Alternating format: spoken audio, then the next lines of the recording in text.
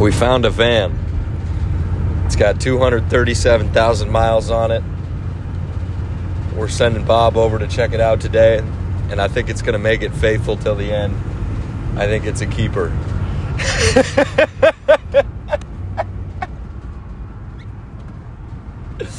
It's a little rusty, but overall, I'm going to stop messing around now. It's in really good shape.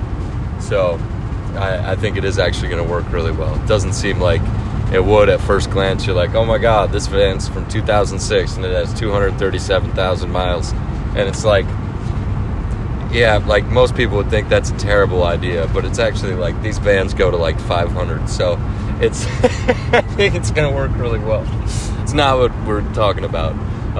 I woke up, started trying to do stuff right away, attacking problems, and I got so frustrated within like 20 minutes, and I closed my computer, and I was like, all right, we're taking a break, and I came out and hit the road. Yeah, it was like I was basically trying to run some ads, and it was a different way of doing it. It was doing it on the computer instead of my phone, and it was not working. And like right away, like as I start getting these thoughts of, and I like talking about this. I like talking about this stuff more than probably anything else when it comes to like taking thoughts captive. Because I always thought, like, even after I got sober and started hanging around with people from AA and NA, I always thought that I had to try and be happy. And that's a lie. That's a lie from hell.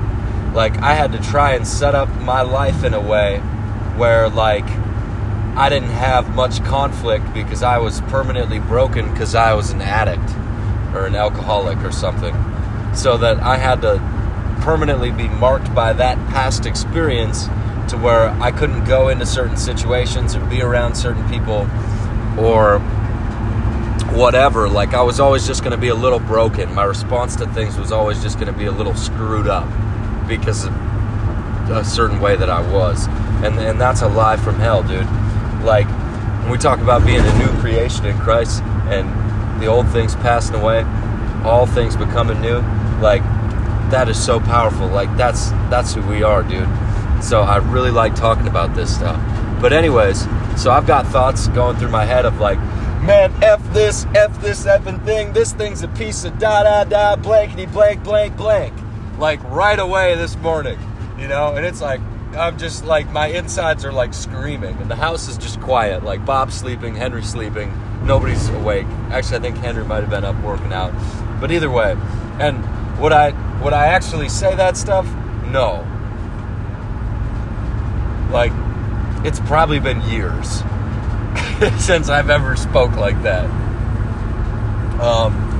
It's really important to talk about, though, because taking those thoughts captive, me, instead of sitting there for another hour and trying to figure it out until I got it figured out, it was like I had the thought of, okay, I'm going to close this laptop, I'm taking it with, we're driving to Brainerd, because I'm working in Brainerd today, and we're going to pray. So, like, literally just driving to the gas station, you know, it's like 2 minutes from my house, and just praying and just thanking God for life and thanking Him, you know, whatever. I don't know what it was. It was really short. It was a short drive, but I was praying and just instantly felt way better. Like, that whole thing lifted. But we can try to, like, grind it out, and we can try to think like it's got to be that way, or yeah, this is just the way I'm feeling because of this and this and this. And we can put the blame a lot of other places, but man, when we take responsibility for how we're doing, and we come up against the thoughts that are on the outside trying to get in, trying to make their way into our head, that are from the devil, man, we can have total victory in Christ, and it's awesome, dude. It's so awesome. Like, we do not have to be bound or a victim to the warfare trying to go on inside of our head. And the enemy wants us, so when those thoughts come, the devil, right? He wants me to think, oh yeah, you never changed. That's still who you are on the inside. That's why you're having those thoughts. You're not any different than you were before. Why are you even trying? You're never really going to change.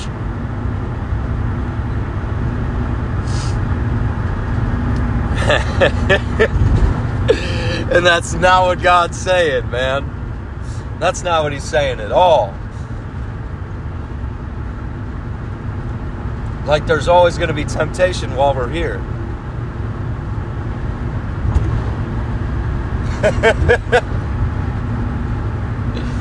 The enemy knows that he can't beat God, but he's going to try and beat us.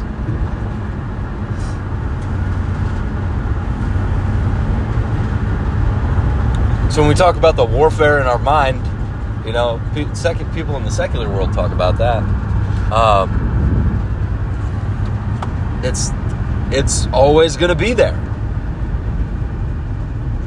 And I'm not saying like there's not things that we completely overcome and have victory over, but still the devil is going to try and get us to sin. As long as we're in these bodies, the devil's going to be trying to get us to sin. Like, and he's going to try and use our emotions. He's going to try and put thoughts in our head and make us think that they're ours. And it's like, man, the way we overcome that is when we feel that way, when we feel like broken or tired or suicidal or depressed or angry or whatever. Thank you, God, for loving me. Thanks for being my dad. Thanks for making me new. I thank you that I'm not the person that I was before. These thoughts that are trying to go in my head, all these emotions, they have nothing to do with me because I'm a son of God. And I'm going to walk in victory. And I might feel this way right now, but it's temporary, and I'm not living for this moment. I'm living for eternity, God. So I'm all in. I'm yours, and I'm not going to be moved by this thing. I trust you.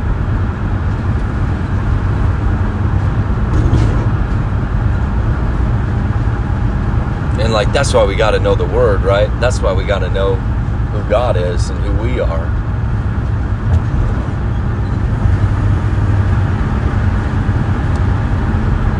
I think that might be it.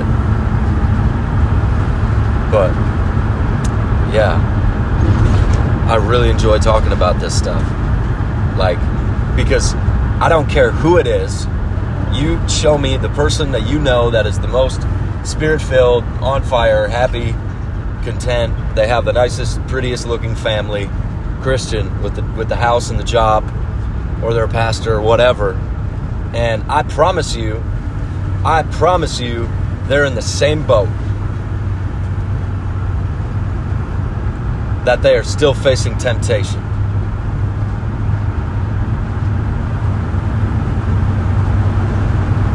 They will tell you. They are in the same boat. Ask them. If they say they're not facing temptation, they're hiding something, man. You ought to go look in that person's basement. I'm just kidding. But, yeah, I think that's it. Bless you guys.